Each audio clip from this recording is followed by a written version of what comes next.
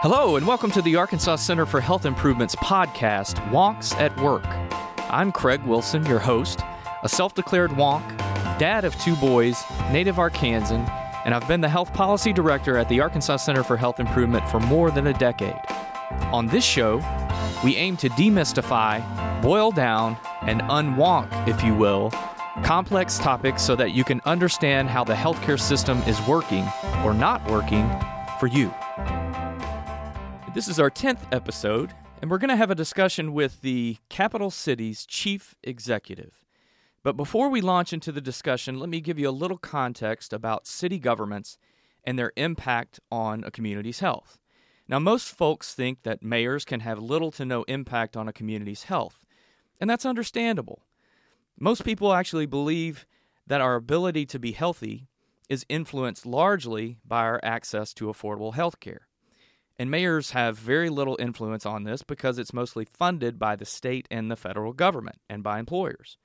Now, to be sure, access to affordable health care does play a role in our ability to be healthy, but it's a small role. Our health behaviors, on the other hand, our diets and our engagement in regular physical activity play major roles. I'm reminded of it daily when I walk by my treadmill and sense its stare, or when I drive by a community bakery and smell those yummy strawberry cake donuts. But the things that have the biggest impact on our health are social determinants. Those are things like access to affordable, safe housing, economic stability and opportunities for employment, access to healthy foods, and our physical environment in the sense that it is free of crime, walkable, and complete with ample opportunities for play and social engagement. Now, on that front, mayors can have a major impact on community health, but decisions about social determinants, or zip code risk, as we have come to call it at the Arkansas Center for Health Improvement, those are often not linked to their impact on your health.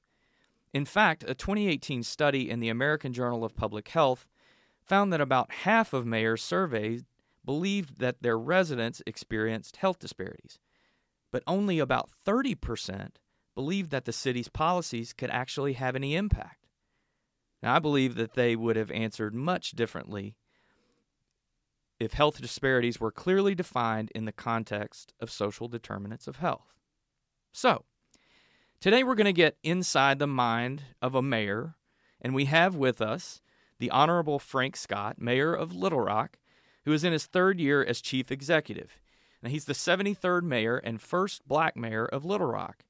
Now, I know him from his time in Governor Mike Beebe's office, where he did policy and intergovernmental affairs work. He got his bachelor's degree in business administration from the University of Memphis and his MBA from the University of Arkansas at Little Rock. And my favorite note on him is that he was a student of dance with the renowned instructor Michael Tidwell. C. Michael. Yeah, C. Michael Tidwell, who is also my wife's godfather. I did know that. 6 degrees of separation there. So good to see you, Mr. Mayor, and welcome to the show. Good to see you as well, Craig. We go way back in the early days, what I would call the precursor days of the Medicaid private option. Yeah. And also in the days of the Office of Healthcare Information Technology, Yes. OHIT. So, one, it's just been great to follow your career since our time and all that you continue to do in the field of healthcare and public policy. And just great to be with you today. Well, great to have you. Glad to see you coming back around. And you're right. So This small degree, because C. Michael Tidwell is not only one of my favorite teachers, but as a mentor of mine. I credit a lot of my development and coming out of my shell because many who don't know me, they think I'm an extrovert, but I'm actually an introvert. Same here. Yeah. And then we get that through our creativity. Yeah. You know, and the dance floor. Yeah. You know, and Tidwell can throw a great party. He I can. know that. So before we get to the more serious stuff, you know that I have seen up close the impact that the job as mayor can have on a person because it's nonstop, 24/7. You were just in a press conference right before this. So how do you take a mental break from being Mayor Scott and just focus on Frank?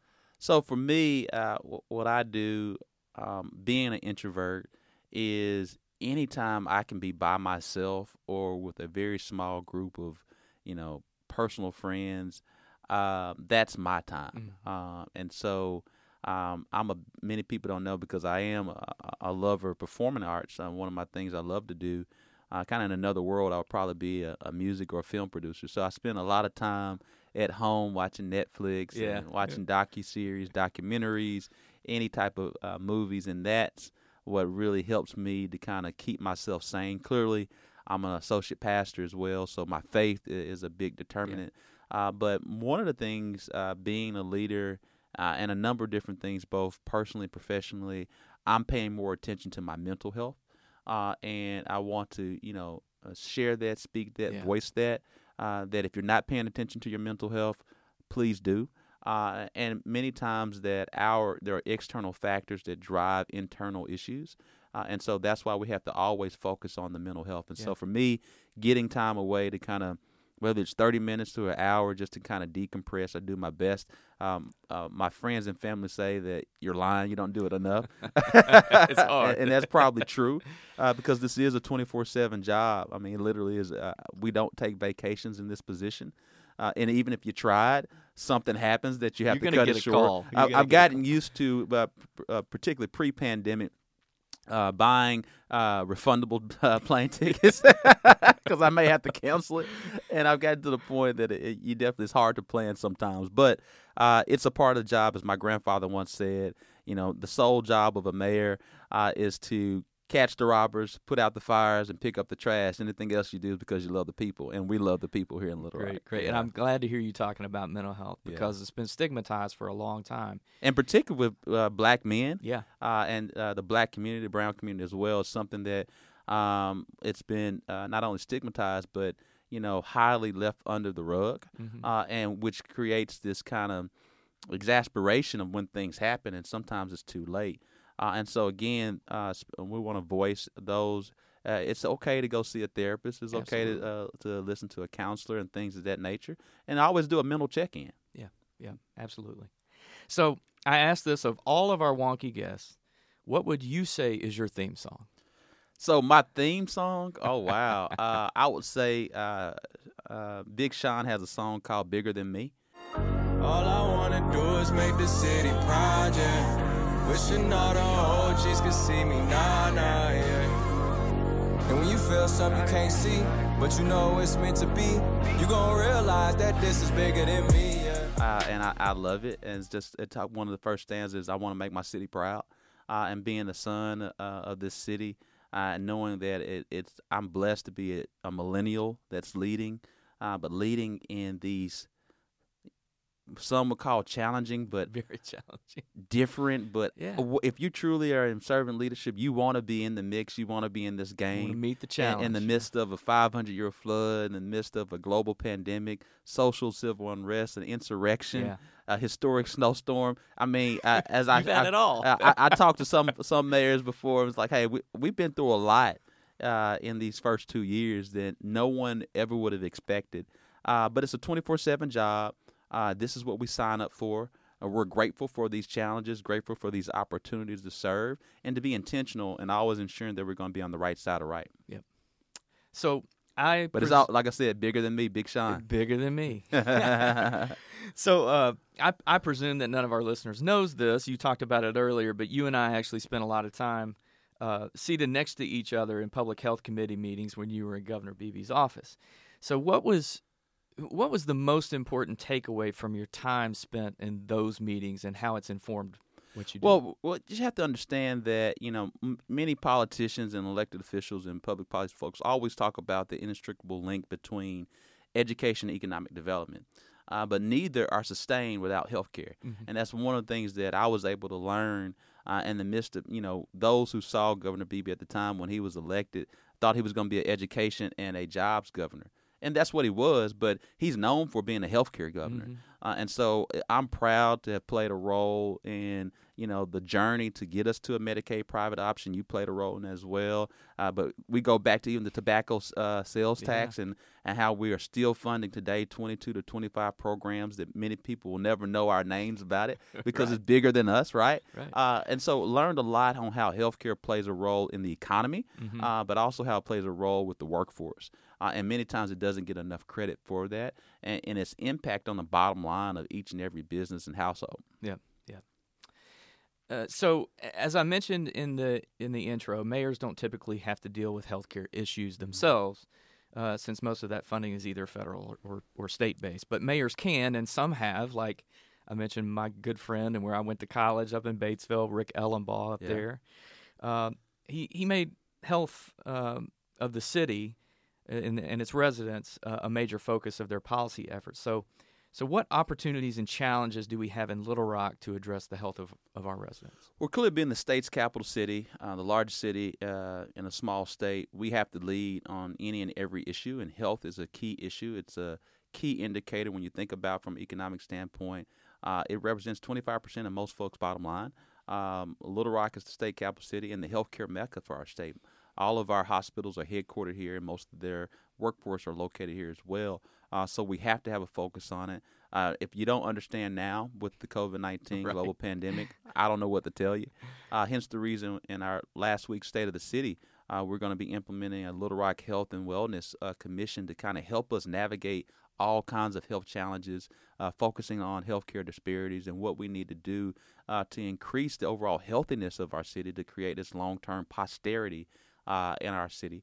So I think that's number one. Two, clearly what we're doing now with our Little Rock COVID-19 Healthcare Task Force has really helped me to lead during this time, listening to the data, listening to the experts, hence the reason why the city was early, assertive, and aggressive with all of its public health and welfare policies in the midst of the beginning. It got so funny that, one day Little Rock would be doing one thing and everybody would say, oh, they're crazy.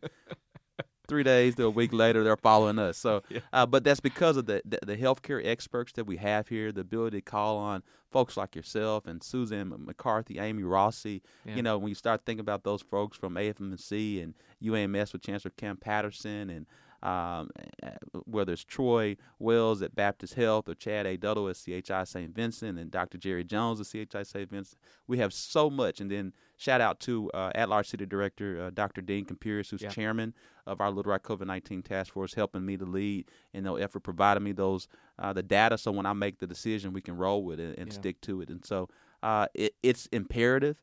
Every mayor has to think about it. In some cities, how certain things set up. They have their own city and county health departments that they're leading and may not have the purview of the Arkansas Department of Health like we have here. Yeah. So it's very important that what you mentioned about it being data driven and listening to the experts on these topics. Because none of us. It's called it's a pandemic. We've never seen it before. We haven't seen it before.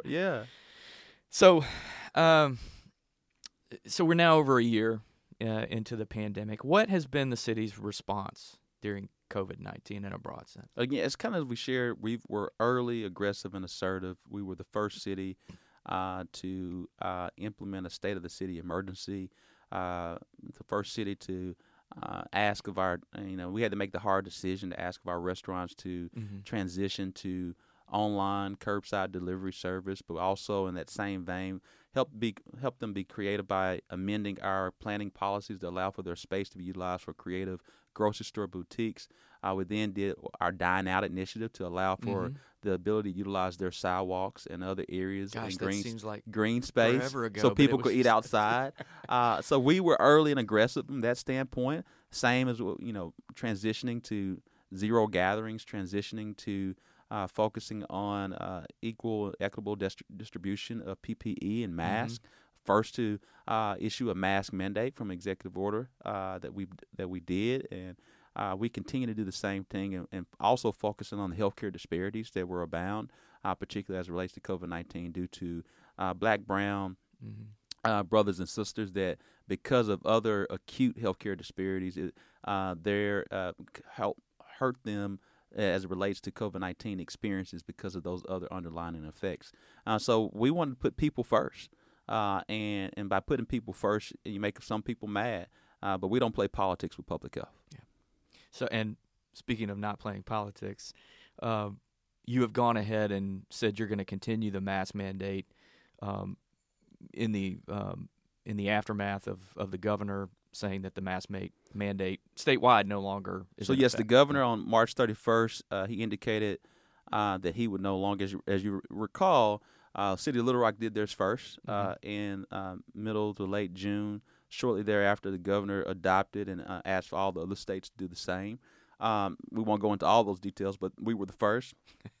The governor then has since said that he was going to lift the mandate on March 31st. We indicated that we would continue ours, so I signed our new we already have a state of the city emergency that allows for executive orders. We amended that existing state of the city emergency that I believe has to do it every 120 days. I believe that ends so here in the next couple months. So we have already amended, and I signed it today, April 1st. Well, today's the 31st. Is today the 31st? Today's the 31st. 31st. Yeah. I signed it today, and so that's already in effect. Great. So, yeah. Great. So you talked a little bit about how the public health authority is really centralized at the state level, and that varies across states. Right. It's very different in other states. But do you feel like at the municipal level that you could have or would have done more with greater local authority? Well, I think, one, I want to share that we had a strong relationship with both secretaries at the Arkansas Department of Health, and just really commend them and their entire team. But we always would want more authority. I think that's something that you have to contend with. But we were grateful for the relationship we have at the Department of Health. But definitely, I try to control my own destiny sometimes, and so would love to kind of do that from time to time. But that wasn't necessarily something that was in place that was dictated by the Arkansas Department of Health. Yeah. So what has surprised you most about this whole pandemic experience? Surprised me most. Clearly, it's a surprise because we've never been here before. But the period of isolation and separation, how it's all impacted our psyche, but also our kind of modes of operation for the future, and really interested to see what changes abound from it. I think what we've seen is we know the difference between a real need for a meeting, or they could have just been an email or a phone call, and the ability for Zooms to get straight to the point on certain things. I think about it from that standpoint. But when you're in the midst of it, we're just sticking and moving and trying to get things done on behalf of the people. But again, focusing on mental health, I think focus on what we can all do to be more efficient and effective. But at the end of the day, how do we become better than our beginning? So we're coming out of a pandemic. I don't want to go back to March 11, 2020, which is pre-pandemic for us. Yeah. I want us to be better than March 11, 2020, now in 21 and going to beyond. Yeah. And what ways can we have this new opportunity to kind of start afresh and anew? Yeah. So, and hopefully to help with that refresh is the recent federal relief package that contains some funding for municipalities and counties. So what kind of funding relief does Little Rock expect, and what holes do you expect to fill with it? So right now we expect Little Rock to get about $37 million, which will probably be the most in the state. I believe the state's going to get somewhere around $1.3 billion, I believe, somewhere around there. And so every city and county is getting direct funding. That's something that my fellow mayors and I advocated for. One of the areas of improvement from the last COVID-19 package was to have more direct funding for cities, and so we'll be able to get that. One of the things that it's very broad ruling right now. We're waiting to see more details, but basically what we understand, those dollars can be used for revenue loss, particularly for municipalities as well as industries within tourism, transportation, and hospitality. Also can be used for job creation and investment in infrastructure improvement, whether it be water, sewer, and land acquisition from a port standpoint, and the transportation of cargo and passengers. So we plan to, it's one-time funding, so you want to be able you don't want to create new expenses with one-time funding. And so be able to solve some issues. And so we think we'll be able to address whether it's homelessness, whether it's parks improvement, maybe some more port expansion to create more job readiness for future economic opportunities. We plan on looking there. Good. So I think it's safe to say that the pandemic may change the way that some businesses operate on a long-term basis, and some are going to stick with remote work indefinitely. What are you hearing from businesses in the commercial real estate industry in particular, and how can Little Rock respond to this dramatic shift? I think, I was listening to Marcelo Calor, who is the CEO of SoftBank, chairman of WeWork, and former CEO of Sprint.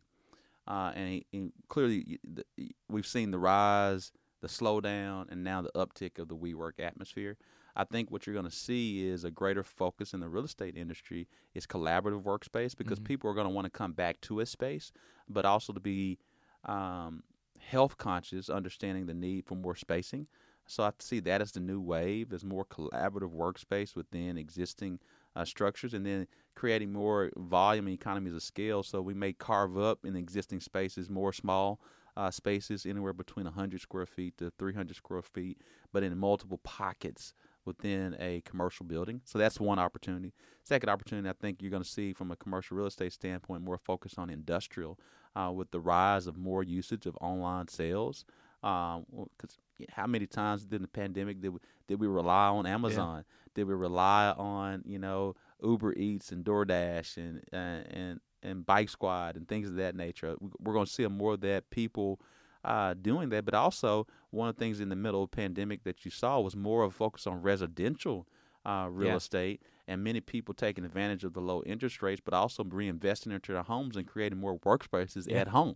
And so I think it's going to be a lot of interesting things that are going to come out of it. I've told this story a number of times. So in January, I got rid of my desk at home, which was an unfortunate thing because I wasn't able to get one for months after the pandemic because they were on order. But one great thing that I did was get a treadmill. Oh yeah, and Peloton. It was just an all used one, Yeah. And my wife thought it was the worst mistake that I could have ever made, buying an ugly used treadmill. And it is now the best decision, in her opinion, that I've ever made, other than marrying her.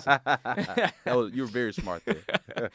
So, all right, for this final question, I want to ask you something that our good friend Matt DeCample asked you in a podcast interview. God rest his soul. Yeah, just before he passed. And I think it's a great question. So when your time is done as mayor, what do you want to be remembered for? That we truly united the city. We grew it and transformed it. That's the goal. Yeah. How do we unite, grow, and transform? We're doing things that have never been done before. We know that we're a pioneering administration to only forge towards higher heights for our city.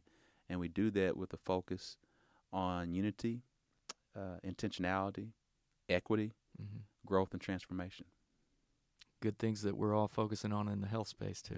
Yeah. So I didn't have this on my list. All right. But since you just came off of the press conference, in your new tax push, your sales tax push, Rebuild the Rock, right? Yep, Rebuild the Rock. We got to get you on the commercial. It sounded great when you said it. Rebuild the Rock. What is the focus on some of the park spaces? Because that's really of interest to me, and certainly from a health standpoint. Oh, clearly. Well, one of the things that we've seen in the midst of the pandemic, when you talk about trends, the city of Little Rock is a city and a park. We have 63 parks in our 124 square miles. And so the focus is on how do we reimagine, reinvest, and revitalize our anchoring institution of parks and our parks in general. And so when you talk about this close to 1 penny of a sales tax, which will accrue somewhere around $53 million annually, that we won't sunset, and we're going to be honest about it. We're not going to say we're going to do it for 10 years and then come back again. But focusing on what I call the new economic development model, which is quality life and place, and how do we increase families to choose Little Rock and provide opportunities that not only families but businesses, and create the workforce ecosystem to not only survive but thrive. And so we want to focus more on quality life and place. Of that $53 million, 34% is going to be going strictly to the revitalization of War Memorial Park, making it our own central park. The same for Hyman Park, making that a disc golf and mountain bike destination, connecting the Southwest Trail from Hot Springs through both War Memorial Park and Hyman Park. Shared with you earlier, we got 63 parks. Since I've been alive, we haven't invested and increased the maintenance of those parks, and so we'll be increasing the maintenance from $13 million to $17 million.